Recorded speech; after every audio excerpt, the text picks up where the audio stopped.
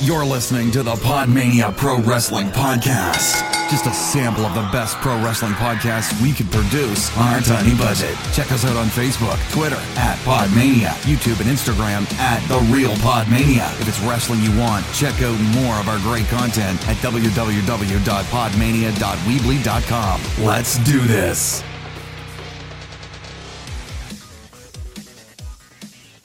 Hello, and welcome to a brand new episode of the Podmania Podcast, a retro pay-per-view review. Now, before we get into what we are reviewing, I am joined by Garth. How are you, my friend? Good, man. How are you? Not too bad at all, especially as we inch closer to what looks like a stellar takeover and a very, very stacked Mania card. So, exciting times if you are a wrestling fan. But today, we are not talking WWE. We are looking at TNA / Impact / GFW / Anaheim or whatever they're called. We are looking at a TNA pay-per-view. Now, this is my first foray into TNA. I am a TNA noob, a TNA virgin. I've effectively popped my my TNA cherry with this pay-per-view. We're looking at Destination X 2012. Now, this was your choice, wasn't it, Garth? Yeah. Just give us a quick summary as to why you chose this. Well, with it being your first, I thought I would pick one with a bit of a wide breadth of what they were doing at the time in TNA with the X Division, when they were still doing the Ultimate X match, and you've got people like Rude, Aries, Joe, who all obviously went on to go to WWE as well, so it was a bit of familiarity. Yeah, absolutely. Just to sort of to show you what they were doing before they got there and probably why people still love them so much. I mean, you look at...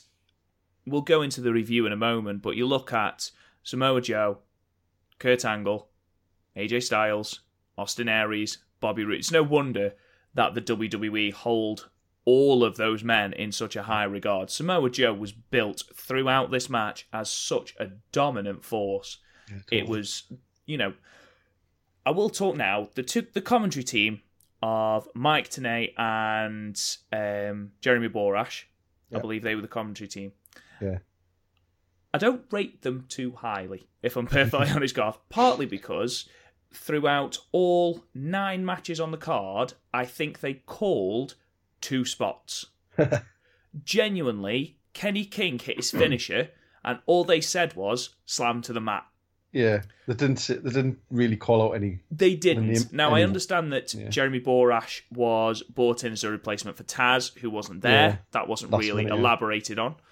But it did sort of take me out of a few of the matches because obviously they were just making names up for it on the fly, really. I mean, AJ Styles hit this unbelievable, phenomenal forearm off the top rope onto Christopher Daniels, who was holding the chair, and all they said was, I think his arm went through the chair, which it's massively underselling the move, hugely. I think the problem at that point was, Styles didn't really that wasn't really the name of the move either. It was just basically he would do it in matches. He didn't always do it in the match as well. But even so, it's a springboard forearm. You call it that. In fact, I don't think really many moves were called up until the Austin Aries and Bobby Roode match. They didn't give the name of a lot of the finishes. They didn't, which, as a person who doesn't watch TNA really, I mean, Kenny King's finisher looked amazing. I've got no idea what that's called. Sonjay Dutt's finisher looked absolutely savage. No idea what that's called. Could be called a moonsault double spot. A moonsault double spot stomp. So I've written them down because I know what they were. Nice. Okay. Well, to be honest, this is going to be a lot on you. But let's get into it. So the entire premise of this X Division pay-per-view was that we were going to have an Ultimate X match for the vacant TNA X Division Championship, which Austin Aries had vacated in order to challenge Bobby Roode in the main event for the World Heavyweight Championship. Yeah, which is really good. I thought that was a really good story angle. Yeah, absolutely. And I will say that opening video package got me hyped. And I knew nothing about the story. It really, really did. Also, shout out to the new Global Wrestling Network app. Worked really well. Really good. It's not as easy to navigate as the WWE Network app, and they've still got a couple of weird decisions. But, overall, really, really good app. But yeah, the opening video package really, really got me hyped for this match. Austin Aries was built as basically the biggest thing in the world. And, jumping ahead a little bit, when he did come out, the crowd loved him. Absolutely loved him. He was like the sort of ultimate underdog. Yeah, he was. And I said to you while we were off the air, it was almost a textbook big guy, little guy match. Yeah. But it didn't feel that way. I don't know why. It didn't seem the boring, formulaic, I'm a heavyweight, you're a cruiserweight or a junior heavyweight or whatever you want to call them. I think what let's just do this. I think helping in the video packages, it shows you like Aries picking up the likes of Samoa Joe, giving them the brainbuster. Yeah, that it did help because Aries could be a heavyweight, and to be honest, I think he is one of the biggest missed opportunities in recent WWE history because the amount of momentum he had when he came to NXT, and I know he had that injury after he got kneed in the face by Shinsuke, but and I say injury, he had his face mangled. Yeah. But he came back, and his feud with Neville was brilliant. But even so, I just felt like he could have offered so much more. And this indicated it. The match at Mania they had was like one of the best on the card for me. It was on the pre-show. Yeah. And it was 20, 30 times better than some of the matches on the main card. But yeah, so Austin Aries vacated the X Division Championship, and basically Hulk Hogan, who was the GM at the time, which is weird in itself, has basically gave Austin Aries an ultimatum. If you want to challenge Bobby Roode for the TNA World Heavyweight Championship, you have got to vacate the X Division Championship. Yeah. Austin Aries said, I've worked my arse off for this championship. Why should I give it up? Hulk Hogan said, basically, that's what you're doing. If you want a challenge, you're giving it up. So Austin Aries came up with the option C world title match, which was that he sort of, for lack of a better term, cashed in his X Division Championship belt to get a championship opportunity against Bobby Roode. And this entire championship sort of tournament for the main part of the card was to crown this new X Division champion. Which I think is like a really, really interesting idea. It is, absolutely. I think it would be good if if WWE did something similar with, say, the Intercontinental. Yeah, so absolutely. Say if the holder of the lesser belt wants to make a challenge, they can cash it in. Yeah, absolutely. To be honest, I said, before, this was one of the few things that I was aware of in TNA, and it was something that I thought they did very well. They definitely, you look at the X Division and it has elevated a lot of talent, Christopher Daniels, AJ Styles, Samoa Joe even. Mm-hmm. So it's certainly elevated people like that. The only issue that I had with this was that the first 5 matches were all tournament matches, and only one of them went over 10 minutes. And plus, when I was watching it, I was obviously thinking back to when I was watching it at the time, and not a lot of the people were actually full-time members of the roster, so you sort of knew that they weren't going to win. A lot of them were just brought in for the odd match here and there, so it sort of took it away from that as well. Yeah. I spoke to you earlier and said it was sort of reminded me about Mania 4, where they just had that tournament and it was just a massive headfuck. It obviously wasn't as bad as this. This wasn't as bad as that, I should say. But it was a lot to digest in the first... I don't even think that lasted an hour. No. So it was a lot to digest in a short amount of time. But we started with a 4-way match. Now, this was because apparently Dixie Carter was so impressed with all the qualifying matches that these 4 men had lost that they were given basically a last chance match. So if they won this, they would go into the tournament. And this was fought between Dakota Darso, Lars Only, Rubix, who is perhaps more well known as Jigsaw, and Mason Andrews. Rubix was massively over. Massively over. Lars Only was... I honestly, he did a couple of cool Hurricane Ranas and a head scissor, which was quite nice. Can't remember a single thing Dakota Darso did. Not one thing. At one point, they all did plunges over the top rope, kind of showing just how athletic they all are. I think everybody did in every match. I think there was at least one plunger in every single match leading up to the Bound for Glory series match, which we'll go into later. Yeah. But it was a really good... there was a couple of good spots in this match. It was nothing special. No, it was wasn't. A really good coast-to-coast by Rubix. Yes, I agree. To be honest, Rubix, for me, was the MVP of the match. And I was absolutely convinced that he would go through. So was I. So I'd watched it and I forgot who'd won it, and I was like, but it was obviously not. No, it was very, very out of the blue, this victory. But I will say that the winner of this match would then go on into the next round, which instantly followed this, and it would be between the winner of this match and Kid Cash. Now, Kid Cash, what a horrible motherfucker he is. Yes, he looks like the nastiest bastard I've ever seen in my life. He looks, if you have never seen him, imagine a Hobbit-sized version of Daniel Craig. Yeah. And that is what he looks like. He's like Pete Dunne's dad. Yes, he is. They said, he's part of the MMA. He's got MMA training. It's like, no, he's just a vicious bastard. That's not MMA. It's just being horrible.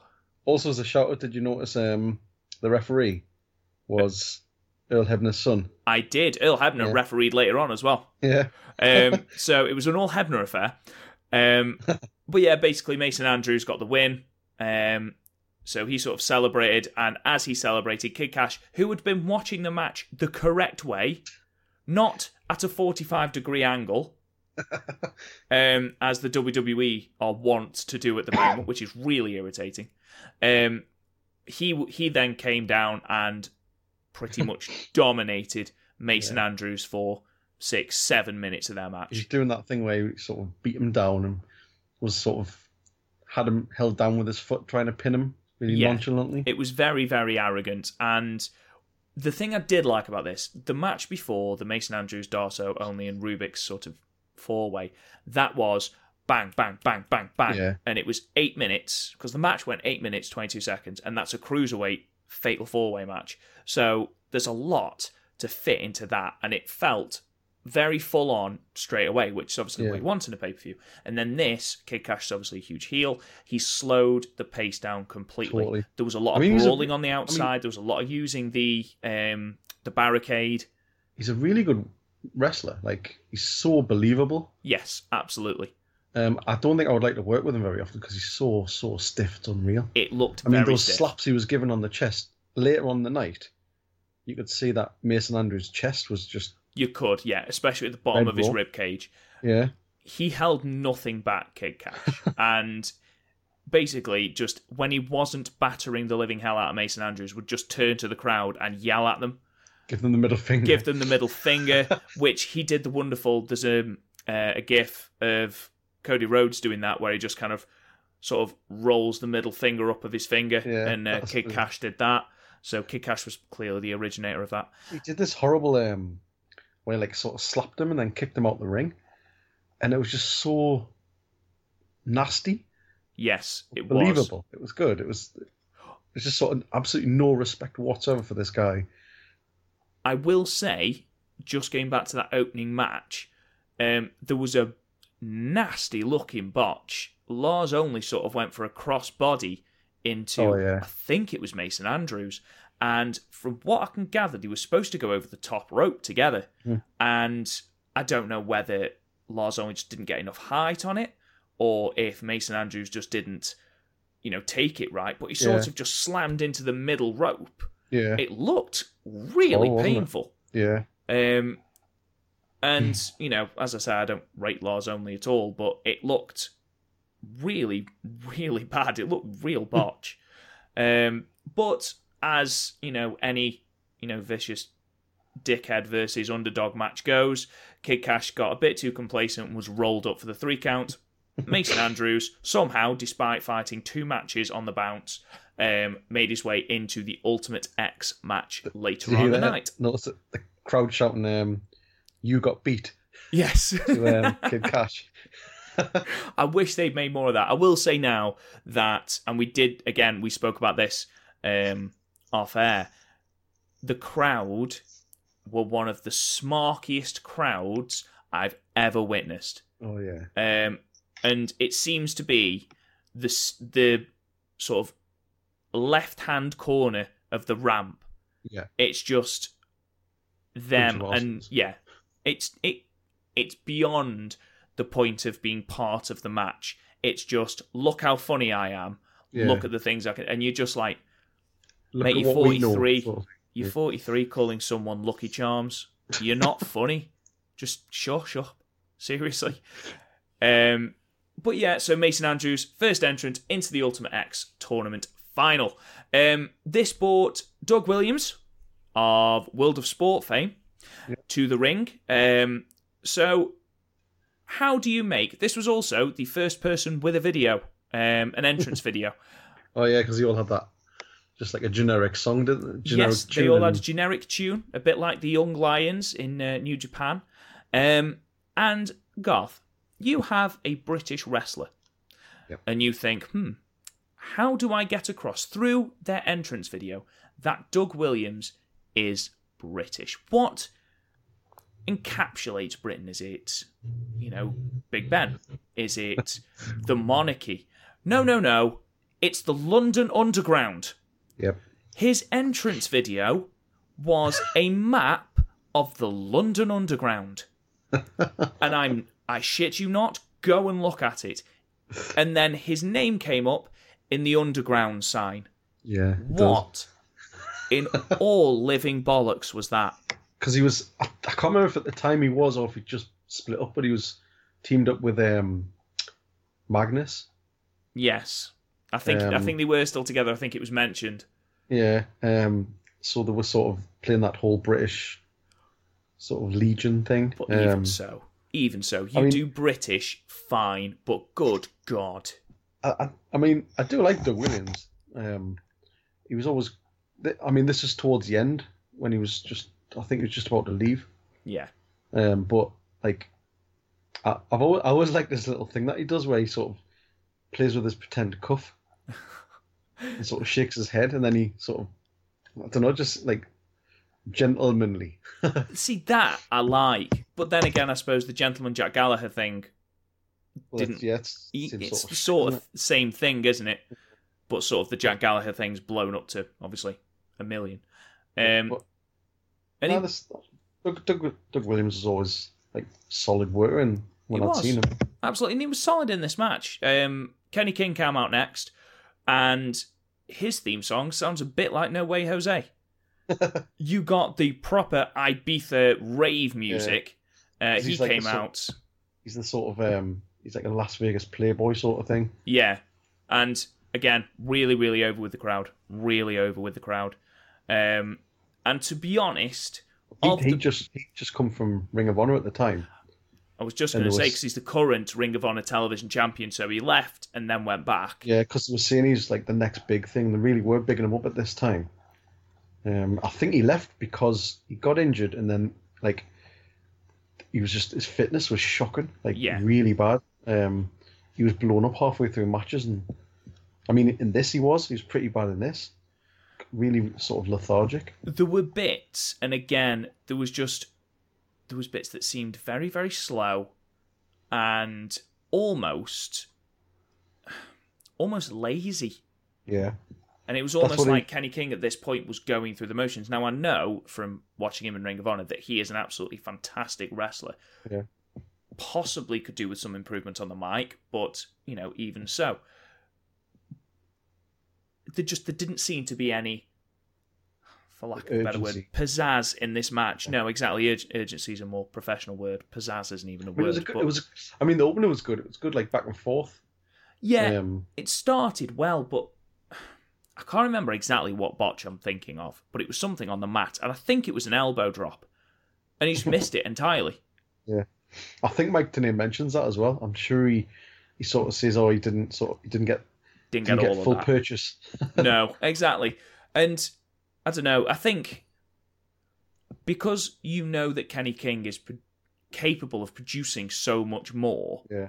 you are a little bit disappointed in what you get in this match. I mean, it is only a 10-minute match, so there is only a limited amount of stuff you can do. But There's a couple of good spots. Like there was like a twist and slingshot, which was pretty good from Kenny King. Yeah. But that's what he's capable of. Yeah, and we did a springboard neckbreaker sort of thing. The springboard neckbreaker was good. Of course, you had your plancha spot as well. Don't forget that. Oh, of course, yeah. Outside dive. But no, I mean the finish was good, and his finish is really good. His finisher is really good, but again, that was completely undersold by the commentary team. Now, I know that his flush. Is it still the Royal Flush? Yeah. Right. Okay, I knew that from Ring of Honor. I didn't know if it was still called the Royal Flush. But yeah, Kenny King gets Douglas Williams up, hits him with the Royal Flush, and he progresses to the next round as well. In the Ultimate X match, I don't think we really saw Kenny King that much. No, I honestly believe that I think he was exhausted, because you watch him at one point during the match, and he goes up on the top rope, and it seems to take him absolute age to get up there. Yeah, it does. He's really struggling. I think, and then he just gets pushed off. No, he does. He gets pushed off into the barricade, doesn't he? Yeah. And he hits it. Yeah, I remember. Yeah. Anyway, that brought us to match 4. And before we go into that match, go on, yeah. We've got to mention the Chris Daniels promo. Yes. Beforehand, with the martini. He's got his appletini. Absolutely fantastic. I've never really watched a lot of Christopher Daniels stuff. I watched his feud with Cody in Ring of Honor. But this promo was fantastic. He's brilliant. He's so good. Like, he's so funny. Like, but he's trying to be deadly serious, but it's so stupid. And the bit where he does the promo, then he says, "Now I give everybody the permission to drink to that." Yeah. Oh, it's fantastic. It really is. Because this was I think it was just after, or maybe around the time where he was teaming up with Kaz. Yeah.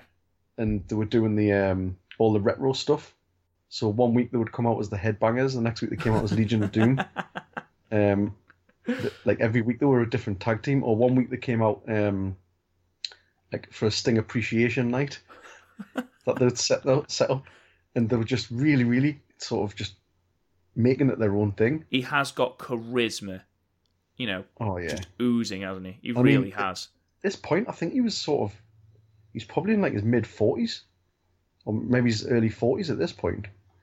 Shall we have a look? I think we should, because to be fair, if he's in his mid-40s during this match, then fair play to the lad. Christopher Daniels he's only 47 now. All right, so what are we? So early 40s. He's still early 40s though. Yeah. Jesus.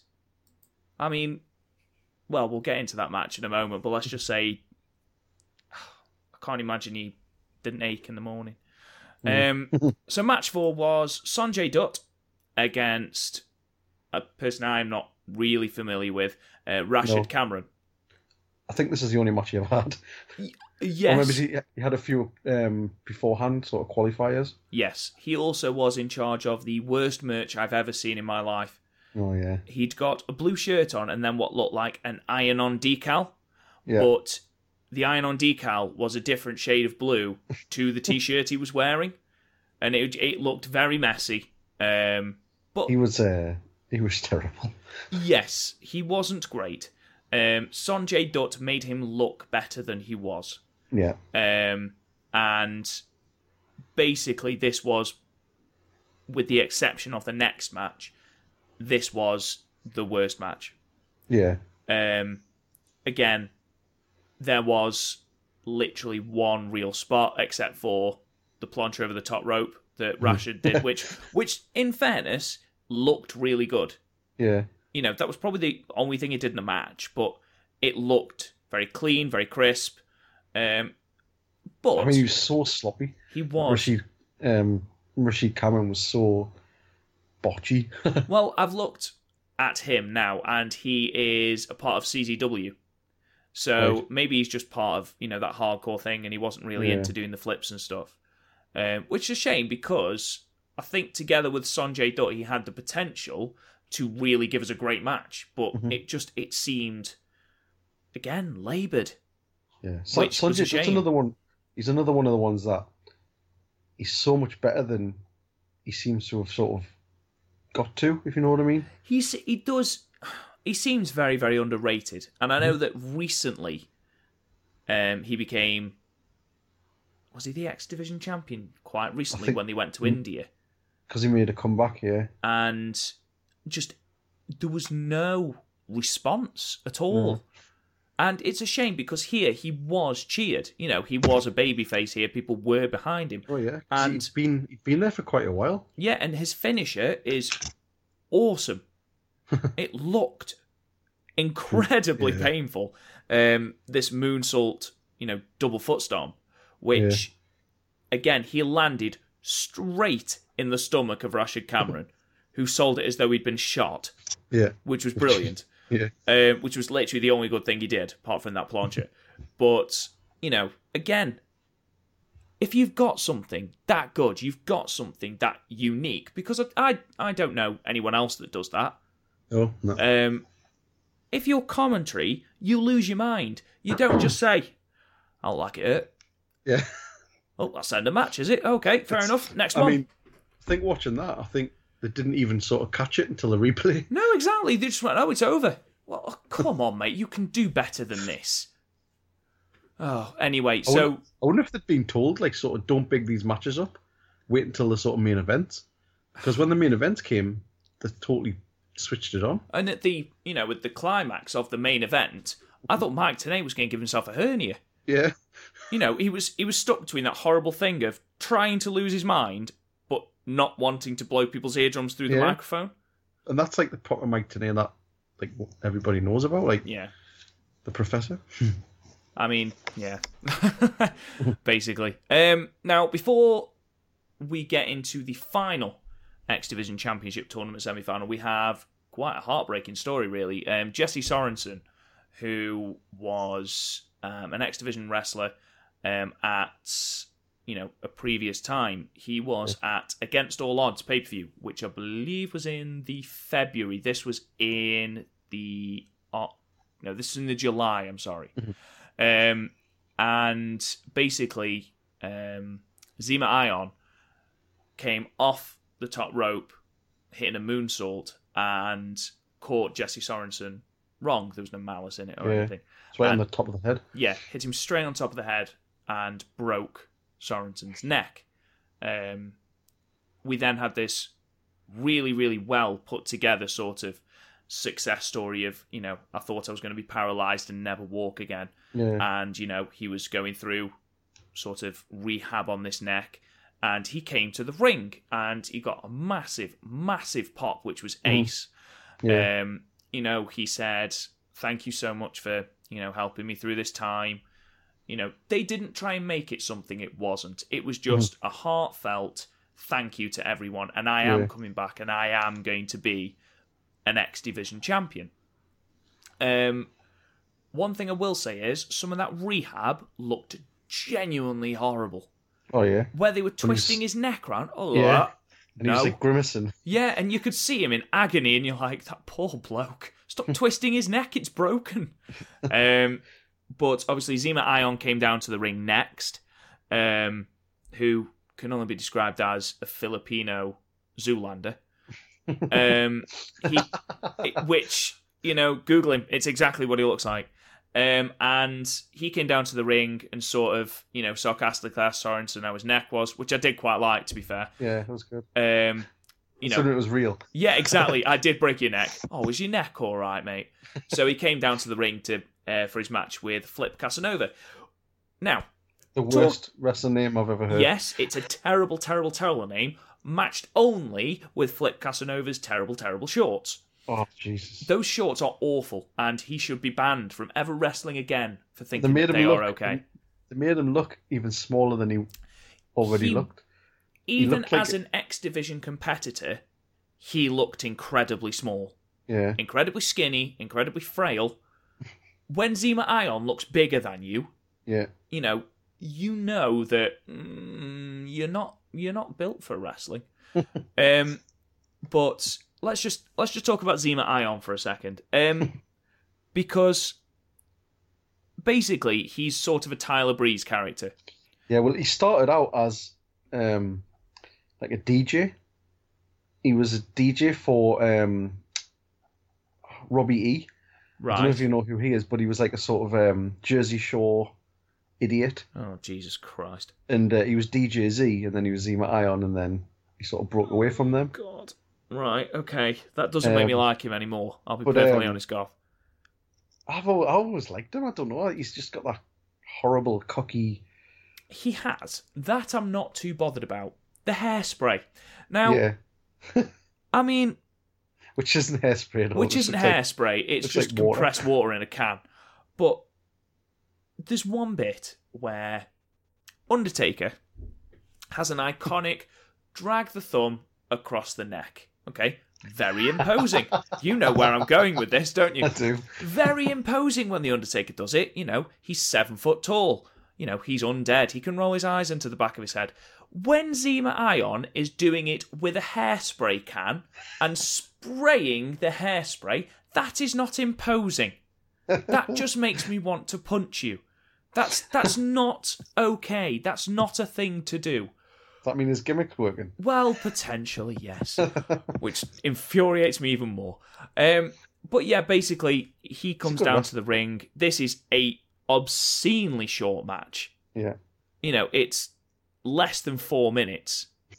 I quite liked it still. Yeah, Zema Ion basically just steamrolled over Flip Casanova. Yeah. Another outside dive as well. Another outside dive. You've got to have an outside dive in these matches. There was a really good spot where I think Zema Ion was like lying on the floor, and that Flip Casanova went to do like a senton or something, and he just sort of kicked him away. Right. And it just looked like it's like a bloke fighting against a little kid. I mean, I don't. Yeah, I wasn't into this match, and I don't know why. I think it was because of the hairspray. It was a pretty brutal, like a springboard curb stomp. Yeah, and to be honest, his moves were quite impactful. Like his finisher, which horrible, isn't it? Again, I think is the Filipino Destroyer. I think. Yeah, it is. Yeah. That looked brilliant, but I don't know whether the crowd were into it or whether, again, the commentary team just didn't sell it. It didn't feel like it should have been the end of the match. Yeah. It sort of came out of nowhere. He hits the Filipino Destroyer. Mike Tenay says something generic like, "Oh, he's hit his head on the mat." And, 3 count and that was it. And I feel like if you're building Zema Ion, which obviously they were at the time, you need something more than that. You know, you either need to steamroll a Flip Casanova in 30 seconds, or, have it be more impactful. Also, something that's just dawned on me, to get into this match, Flip Casanova has beaten someone. Who the hell did he beat? I mean, honestly, he was dog shit. Shit. Anyway, moving on from the X Division Championship just for a moment, we come on to a Bound for Glory series match. Now, I was texting you while I was watching this, and I've said how much I enjoyed the Bound for Glory series as a concept. Yeah. I really like that. Basically, 10 men are put into what can only be described as a Premier League, and they then fight each other with different points for different outcomes. Now, if you win, I think it's 7 points. If you win by submission, it's 10 points. Yeah. And then, there's different integers for different things. So, for example, I know that if you lose by DQ, it's minus 5 points. Mm-hmm. So, as a concept, and this goes on for, a series of months, and then obviously the tournament sort of culminates at the Bound for Glory pay-per-view. Yeah. As a concept, I love that. What a way to make singles matches mean something. Your generic sort of, let's throw some people together. You've got 10 people there that can make up a good sort of portion of television, especially in that lull that we all know happens after Mania. Okay, And or they've got, between SummerSlam and Survivor Series. Yeah, and I think the Bound for Glory is before. Is it before or after Mania? Is that the October pay-per-view? I'm tempted to say it is, yeah. Uh-huh. I will just have a look now. Yeah, I mean... The good thing about those matches is, well, it's they're all 15-minute time limit. Yeah, so exactly. if it ends in a draw, it's a draw. And it does happen. I mean, they have had matches where it ends in a draw. It is October. Yeah, it is. And like I said, if we had something like that in the WWE, it's almost like the G1 Climax. But obviously not quite. Even in 205 Live or something. Exactly. Liven it up. Just I'd put that on SmackDown. Because then you get talent like Ty Dillinger, Zack Ryder, who can't get on TV. They don't have to win any matches, but they can be on TV. What a way to reignite Baron Corbin. Who's been just there. What a way. I mean, I was all for this series. And of course, I was even more for this series when I realised it brought together Samoa Joe and Kurt Angle, which is one of the most storied rivalries in TNA. Yeah. And again, what a match. They interviewed Samoa Joe backstage before this match, and just his intensity in his promo. It's like Jake Roberts. Yes, it's exactly like that. His low, he doesn't raise his voice. He barely changes his intonation in his sentences, but you know that everything he says, he means. And you can legitimately feel that he is going to hurt you. I mean, he did possibly my favourite promo of 2017 when he was in a feud with Brock Lesnar before Great Balls of Fire, when he did that promo on Paul Heyman. Yeah. And it was it was beautiful. It slow really and deliberate. was. Yeah, exactly. And that was what he did here. And TNA, for all their faults, did a fantastic job with Samoa Joe. Throughout his tendency there. And in this match, it showed just how good a job they'd done with him, because he was built as this legitimate monster. And it's very rare that Kurt Angle goes into any match at all as an underdog. But this match, I felt like he was the underdog against Samoa Joe. Also, Samoa Joe should definitely bring back the Mohawk. Definitely think he should bring that back. Just makes him look even more evil. It does. It really does. I mean, I don't rate Kurt Angle's entrance theme much. I don't know whether it's just because it's not as iconic as his WWE one, but it didn't seem... You think Kurt Angle, you think patriotic. Yeah. And there wasn't any of that, really. I think because at the time, I think they were just trying to steer clear of any of that sort of WWE thing. Yeah, which you have mentioned, it's sort of epitomising that they were trying to be different. I like how he comes in up through the stage, and then I like all that. I like his actual entrance. Yeah, his entrance itself is really good. It's just I didn't think that the music fit with him at all. Yeah. Which, I didn't think for anyone else, really. I thought Austin Aries was good. I thought Bobby Roode was good. It wasn't as good as Glorious, obviously. Yeah. I like AJ Styles better. The TNA version. Yes, I do. The other one. I'm not a massive fan of AJ Styles' theme anyway, but no. This match was fantastic. This match was really, really good. Yeah. It's not the best match they've had together. No, I've got that in my notes. I said it's not the best match they've had, but it was still like a really good match. And exactly. You put Samoa Joe and Kurt Angle in a ring together, they're not going to produce a shite match. Yeah. Even on their worst days. And the story of this match was that neither of them were top of the leaderboard. Basically, James Storm had got... Did he win a gauntlet match or something? So all those points totaled up, and he ended up with such a massive lead over the rest of the competition. I think it was was he sort of 10 points ahead or 8 points ahead or something? By the time this match took place, I think he was on 36 and Samoa Joe was in second with 27. Yeah. So he and Kurt Angle, who was in fourth at the time behind Jeff Hardy... They're desperate for the sort of submission win, weren't they? Exactly. So both of them, and obviously both of them can be classed as submission experts, both of them were consistently trying to lock in the submissions. Yeah. And in fact, that first bit, especially after they'd finished with the chops and everything like that, was the reversal of each other's submissions. I mean, Kurt had Samoa Joe locked in the ankle lock for what seemed like ages. Samoa Joe at several points had the coquina clutch like properly cinched in, with his legs round Kurt and everything.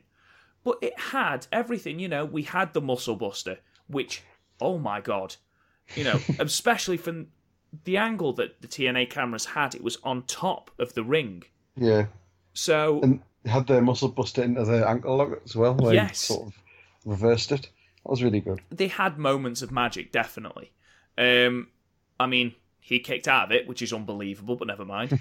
And then you obviously had 2 angle slams.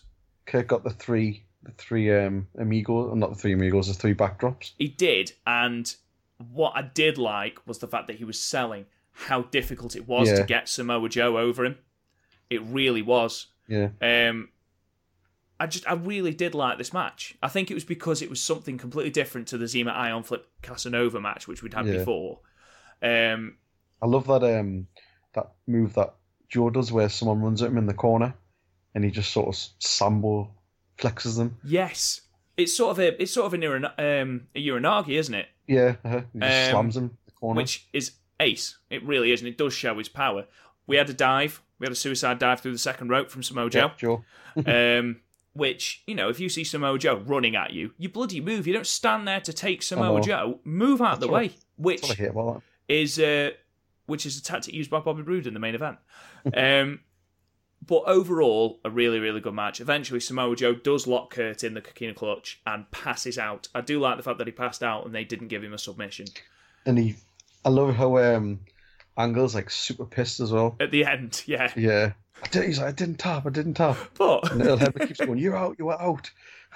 As they're walking up the ramp afterwards, Samoa Joe has left and he turns to the camera and holds the 10 fingers up. But then Kurt, you go back to Kurt, who's at the bottom of the ramp, and in the most petulant way he possibly can, he goes, well, I didn't even tap, so... Yeah. Which is just brilliant. Like, I didn't tap Joe. I didn't even tap. Yeah. Which, it's just the most petulant thing that you could ever imagine Kurt Angle saying.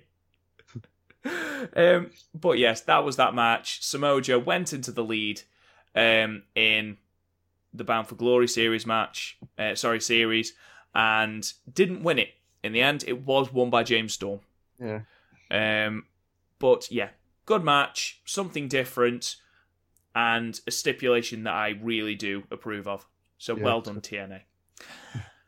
Moving on then we had, now we've got a horrible... Yeah, we've got, horrible storyline. We've got something good that comes from utter dog shit. Now, absolutely terrible. Basically, Dixie Carter didn't think that she had enough of the limelight. This is from an outsider now, but even I know about this utter crap storyline. Yeah. Basically, it was alluded to that Dixie Carter was having an affair with AJ Styles. Christian married AJ Styles. So basically, it was alluded to that they were, having an affair. And then Christopher Daniels got wind of this and sort of tried to bring it to everyone's attention and sort of uncover the cheating that was taking place. So then, of course, it sort of documents the unraveling of AJ Styles. It even brings bloody Dixie Carter's husband into it as well. Yes, they do. He laid out AJ Styles with a punch. Why? But okay, all right, whatever. So, as though that wasn't convoluted enough, we then had a random person brought in. I believe her name is Claire Lynch. Claire Lynch, yeah. Yeah, it's one of the most ridiculous storylines in history. But basically, what is happening is AJ Styles and Dixie Carter are trying to get her into rehab because she's a drug addict. Which immediately makes everyone go, "Ooh, that's a bit close to the bone." But okay. And then, because that's not convoluted enough, we find out afterwards that she's pregnant. And who's the father? Of course it's AJ. Of course it's AJ. Christian married AJ Styles. Which I it mean, turns out it wasn't after all. Which, exactly, it was fake, which, what the hell?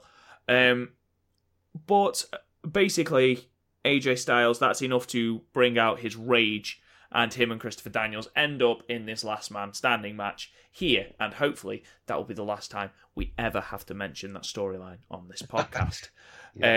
Because it truly was, and I think this is possibly our tagline, the absolute drizzling shits. Yeah, I think it's definitely in the top 5 worst storylines of all time in wrestling ever. I think it's probably just about beaten by Katie Vick. Right. Probably just. Anyway, so this match, once this match had finished, I feared for the main event. Because I could not see a way that this match could be outshone by the main event. And that's what you want from your main event. But what a match. Brilliant. What a match. And, you talk about AJ Styles, proficiency as a wrestler. He is, without a shadow of a doubt, one of the best wrestlers in the world. But here, for lack of a better phrase, he got down and dirty with Christopher Daniels. Oh, yeah. It's hard hitting. It was, and it started off hard hitting. It started off as a brawl. It started off with Christopher Daniels, where he wears that glove. Oh God, yeah, with the middle finger missing, which he shows to the crowd at one point when the crowd tried to get at him. Which again, shut up, you muppet. But the first he just gets out of the ring and starts running away. He does. He starts running off, which is brilliant. Heel 101, really good. AJ keeps shouting, yeah, keep on running. The first big thing for me was Daniels hitting Styles with that Uranagi on the chair, across the chair, to the point where it broke the chair. He set the chair up in the middle of the ring, got AJ Styles, and slammed him back first across the chair. That horrible that super suplex in the corner as well. Yeah. Oh. AJ took a lot of bumps here. Yeah. From there, Daniels really took the ascendancy. Drilling him into the stairs, slamming his head into the stairs. Yeah. Styles was cut open early as well. Busted open, yeah. I've got written down in my notes here, AJ's busting the stairs. The guy in the corner was an arsehole. He just kept shouting and shouting and shouting. He is. He does his best to get one over on Christopher Daniels.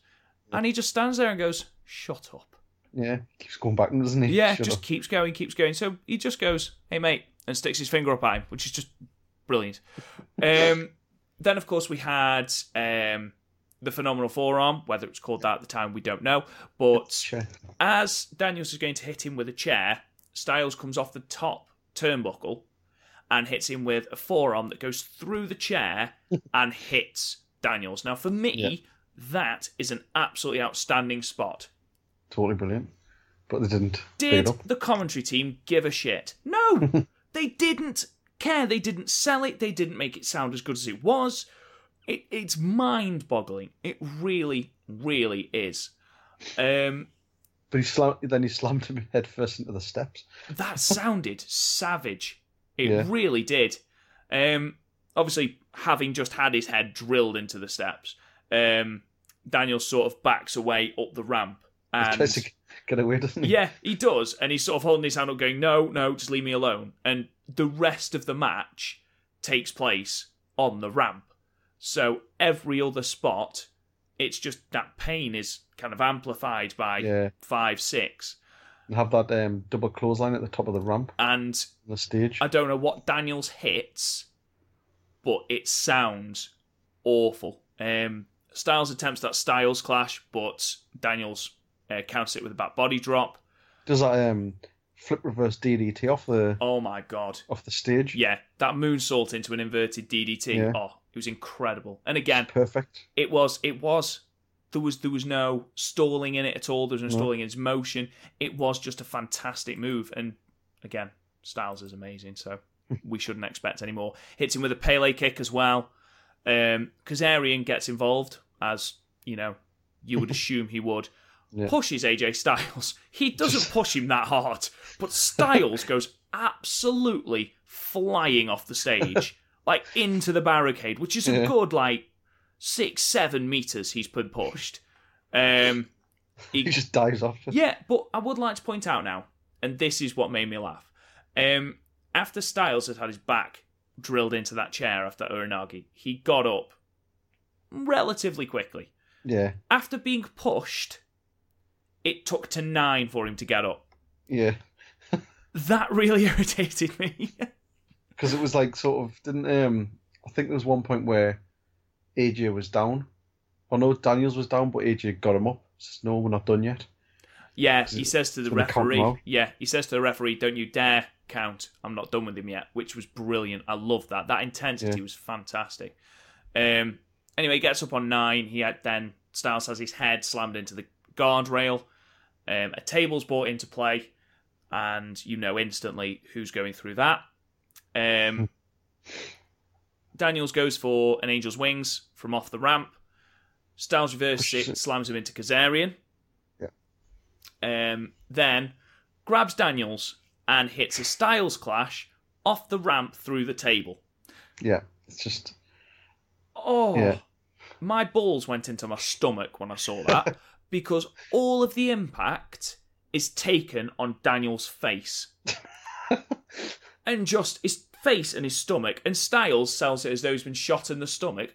None of the table hit Styles. He landed on top of Daniels. Such a good spot. It really, really is. And, that obviously leads to the end because Daniels can't get up after that. Styles just about gets up using the guardrail to help him up. But it was definitely a holy shit moment. It was. And Mike Tenay was selling it as if Kazarian had been killed. Oh my God! Is he? And it's the first time I heard any emotion in Tenay's voice at all. And at this point, we are 2 hours into the pay-per-view. I wonder if Mike Tenay just didn't really give a shit about the X Division guys. Maybe he just didn't give a shit at all. Maybe it's like, it's time go now. Come on. How do you follow that, Garth? You follow it with the Ultimate X match. Side note from that, I just found out yesterday, or was it the day before, that Christopher Daniels was the first ever Ring of Honor Grand Slam champ because he won the last title he needed to last week. I did not know that. What did he win last week? It was on the... the 6-man championships, won't it? Yeah. Yeah, he won it with SoCal Uncensored. First ever Fair play Grand to him. Slam champion. Fair play to him, absolutely. All new respect for Christopher Daniels after this match. Like I say before, I don't really know a lot of his stuff. I'm not well versed in Christopher Daniels. He's another one of them ones that just sort of flew under the WWE radar. I think they have had him, or they have tried to have him. I just don't think it's ever worked out. I think he likes to do his own thing. Yeah. 1998. 1998. But he was only there till 2001. Didn't realise he was there that long. He made appearances on WWF Jacked. Oh, jeez. Oh, God. Oh, God. Right. Just side note. It says here, where was I looking now? He made several appearances on WWF Jacked, for those of you who remember that, during the spring of 2001, including a singles loss to Jerry Lynn and a tag team loss to Kai and Tai. Jeez. Good God. I wonder if at this point Christopher Daniels went, if I'm losing to Kai and Tai, sod this. I'm out. Yeah, I'm done. So, apparently, the X Division doesn't do ladders. What they do is weird cables that cross in an X above the ring, supported by pillars, and the belt hangs from them. It's a very interesting concept. One that I wasn't sure on before I sort of watched this, but after watching it, there is a lot of potential to it. Yeah. I think I prefer ladder matches. This one isn't the best Ultimate X one. It wasn't the best. There have been, the ones with the likes of Styles and stuff where he dives off the top of it to the middle of the where it crosses in the middle. He dives off the top of one of the trusses. Yeah. to get the belt in the middle. I have seen spots, GIFs, YouTube, things like that, of some fantastic matches, and I don't know whether I built it up a bit in my head, but when you got the 4 men coming to the ring, and the 4 men were Zema Ion, Kenny King, Sonjay Dutt, and Mason Andrews, were you excited by any of those 4 men? Not really. I mean, the only one really, I've always liked Zema Ion, but like Sonjay Dutt, I always liked him, and he never really sort of managed to get anywhere. No. Which I thought was unfair, because he was really, really good. He was, but this Ultimate X match, for the championship, lasted a shade over 8 minutes. Yeah. There's only so much drama you can fit into a match in 8 minutes. Yeah. Which is a shame. Especially when your whole pay-per-view is built around... Exactly. The Ultimate X. But once we'd had the qualifiers for this match, it felt like this was an afterthought. I think... I wonder if the injury to Sonjay Dutt sort of screwed it up a bit. Because he was legitimately injured. Yeah, I think he dislocated his shoulder, or he pulled him, tore one of his ligaments in his arm or something. Yeah. Basically, he went for a running shooting star press, but whoever he did it on, I can't remember. I think it was Andrews. It was either Andrews or King, I can't remember off the top of my head, but he went for the running shooting star press, and he was too close to the ropes, so I don't know whether he was trying to stop his head hitting the ropes, or whether... It was his arm, and it was sort of bent. Yeah, and he's landed on his arm, and obviously he had to roll out, get attention, and obviously if he dislocated his shoulder, then obviously that might be why. But there was still some good spots in this match. There was a great spear, again, sort of reminiscent of WrestleMania 17, where Andrew was hanging on to the ropes and King hit him with a mid-air spear. That was really nice. Sonjay Dutt took someone off the ropes with a drop kick. And by ropes, whenever I say ropes, I mean cables at the top. Took someone off with a drop kick, which was really, really good. My favourite spot was the neck breaker. Now, at this point, King and Andrews are both sort of hanging upside down, trying to get the belt. They stop trying to get the belt and instead focus on each other, and King hits a neck breaker on Andrews from the top, which looked brilliant. Yeah.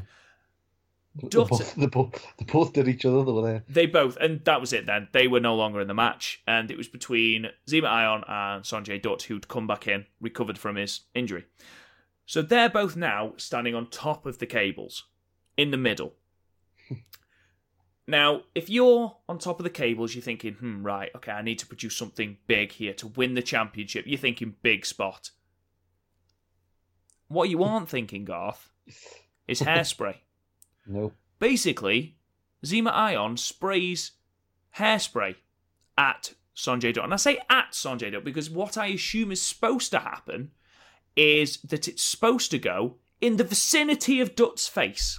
None of it goes anywhere near Sonjay Dutt's face. None of it. But Sonjay Dutt still reacts as though it's Rick Martel's arrogance. And he's been blind and he's got Jake the Snake's white contacts in. But he just kind of flops to the floor, and Zema Ion wins it in possibly the most anticlimactic fashion in the world. It was a terrible end, yeah. And then he has an interview with Chrissy Hem, who interviews him in front of the audience, which is a terrible idea, because there are knobheads in the audience who just keep shouting Lucky Charms. Yeah. And that doesn't make sense. Are you trying to say that he's young? In which case, how can you insult someone for being young? Pathetic. I mean, yes, he has terrible hair. Yes, he has a terrible gimmick. Yes, he has a terrible back tattoo. But I still don't see how any of that is relevant to an American breakfast cereal. He's not a leprechaun. So I'm very, very confused by that chant. But even this must have been around the time that the whole John Cena Fruity Pebbles thing with The Rock. Right, okay. That still doesn't make sense as to why they were shouting, Lucky Charms to poor Zema Ion. But even idea. I thought his promo was all right at the end. Again, it was all right, but it was. I'd hoped for better. I'd hoped for more. And after watching it, I sort of remember from the time when I watched it originally. I remember thinking, oh, it was a big letdown. I'm loath to say it was a big letdown because I don't know what my expectations were. I did think it would be this fantastic match, but then obviously when you saw the competitors and you're thinking, I don't know any of it. Bar Sonjay Dutt, and obviously I know Kenny King now from Ring of Honor, but I don't know anything about these characters. You know, definitely sort of a weak. It was a weak X division. It really, really was. When you consider we talked earlier about who has been in the X division. I think they'd had like Chris Sabin. He was due to be in it. I think he got injured. I remember Chris Sabin being mentioned. Alex Shelley maybe was out injured as well. Yeah, I'm just having a look now at who was in the Destination X 2011. Now, obviously, I know that Austin Aries was because Austin Aries won it. Yeah. But I'm surprised if Sonjay wasn't Loki in it as well. Yeah. Zema Ion, Shark Boy, Alex Shelley. Yeah. So you have got more there. I wouldn't say it's amazing, but you know, you've definitely got more there. I didn't know Brian Kendrick was in TNA. Oh yeah, for quite a while, yeah. Bloody hell. Abyss was the X Division champion. Brian Kendrick was I think he was doing the sort of, what was it, like a guru type thing where he would sit cross-legged in the middle of the ring and sort of rock and recite sort of poetry and things like that. Oh man, I love Brian Kendrick. Anyway, this brought us to the main event, which was preluded once more by a fantastic video package. Which was preluded by a fantastic Austin Aries promo, where you mentioned this earlier about how they sold Austin Aries as this, you know, as a potential heavyweight competitor because they showed him in matches with the likes of Samoa Joe, with the likes of Abyss, with the likes of, you know, these heavyweights, you know, delivering brainbusters to them. So it really did build him as this legitimate competitor to Bobby Roode. Now, the story of this match was that Bobby Roode had nothing but disdain for the X division. Basically, he thought it was a lower division. He thought it wasn't worth his time. So the entire way through this match, he kept saying to Austin Aries, "You are not in my league. Yeah. You are not worthy to be in this ring with me." Obviously, Roode had just surpassed the record for TNA heavyweight. The longest title reign in TNA history. I believe it was 250 something days. I think it was 256, which is, you know, fairly impressive. But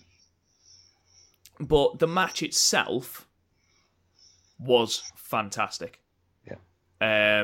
And Roode came down just looking like a megastar. He did. And this Bobby Roode in this match, in this incarnation, is the Bobby Roode I want on SmackDown Live. Yeah. Because you'd got the arrogance, you got the heelish tendencies, you got just this character that was wonderful. And at the moment on SmackDown, we have bland, smile, wearing a bathrobe.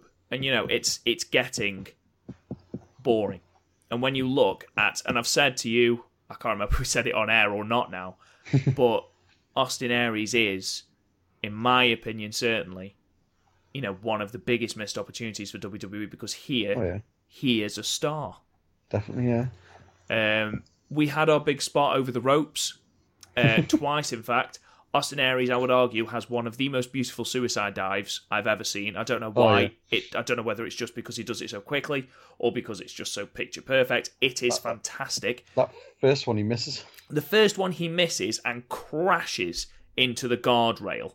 The second one later on in the match, he does hit. But after that first one where he does hit the guardrail, Bobby Roode just takes advantage. And for the vast majority of this match then, Bobby Roode takes control and Aries gets in offense where he can. He's doing like slaps all over and sort of reversing any moves that Aries tries to do and slapping him on the back of the head and things like that. Exactly, just basically building this, I am better than you, you know, jeering at him the entire time. He does like a really sort of hard throw into the turnbuckle Yes, he does. at one point. Where He really it's like does. the Bret Hart sort of spot. He does. And then there was this lovely interchange in the middle of the match where they reverse each other's submission holds. Yeah. So you've got Aries going for the last chancery, and you've got Bobby Roode going for like a crossface. Mm-hmm. And consistently then, 3 or 4 times, you have got these reversals. And like Aries sort of rolls him back and goes for the pin and things like that. Yeah, it's a lovely, lovely series. Bobby Roode does attempt to go for the payoff, which is his finisher. See, I'm learning. But Aries managed to counter it into an unsuccessful roll-up. Towards like the end of the middle, towards the end of the match, the pace picks up spectacularly.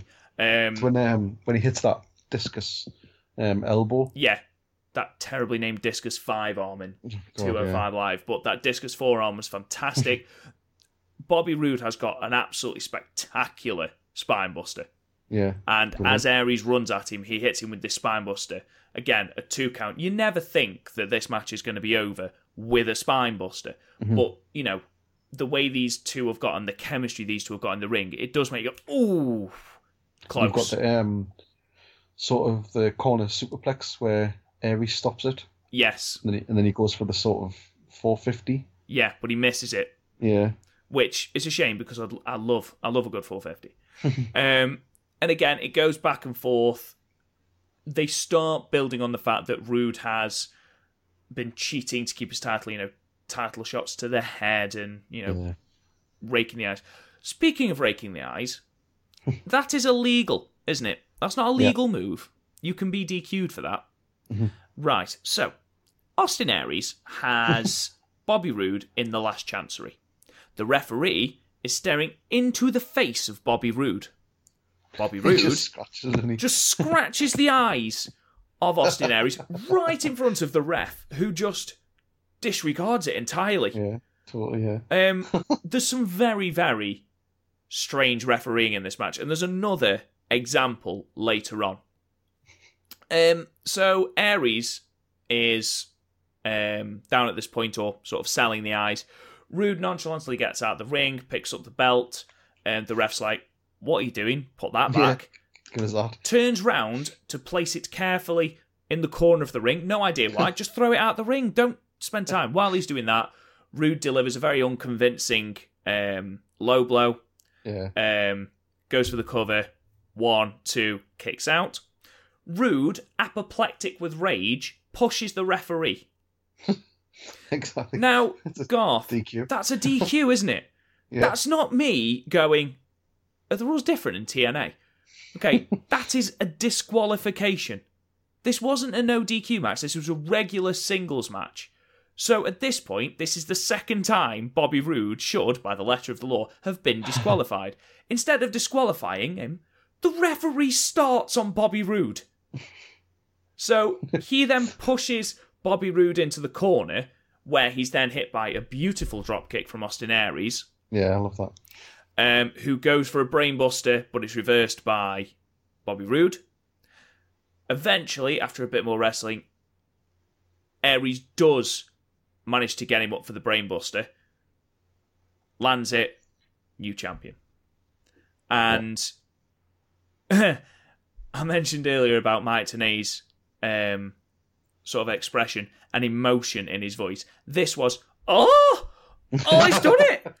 And just, it was in that horrible in-between part where you're trying not to wake your mum up by shouting, but you're really, really excited. So it was in that horrible middle ground. But it was a massive, massive thing. The pop was enormous. Aries sold it beautifully. Roode disappears. Don't know where Bobby Roode goes. And then confetti comes down. There's a bit where he hits the brainbuster, but Roode kicks out. The pop for that was massive as well. Yeah. I mean, I think the crowd thought that was it. Bobby Roode and then is he gets up, fantastic. punts him in the head. He does punt him in the head. I forgot about the punt. But this match was fantastic. Yeah. The payoff at the end was fantastic. Not the Bobby Roode move, as in the actual payoff.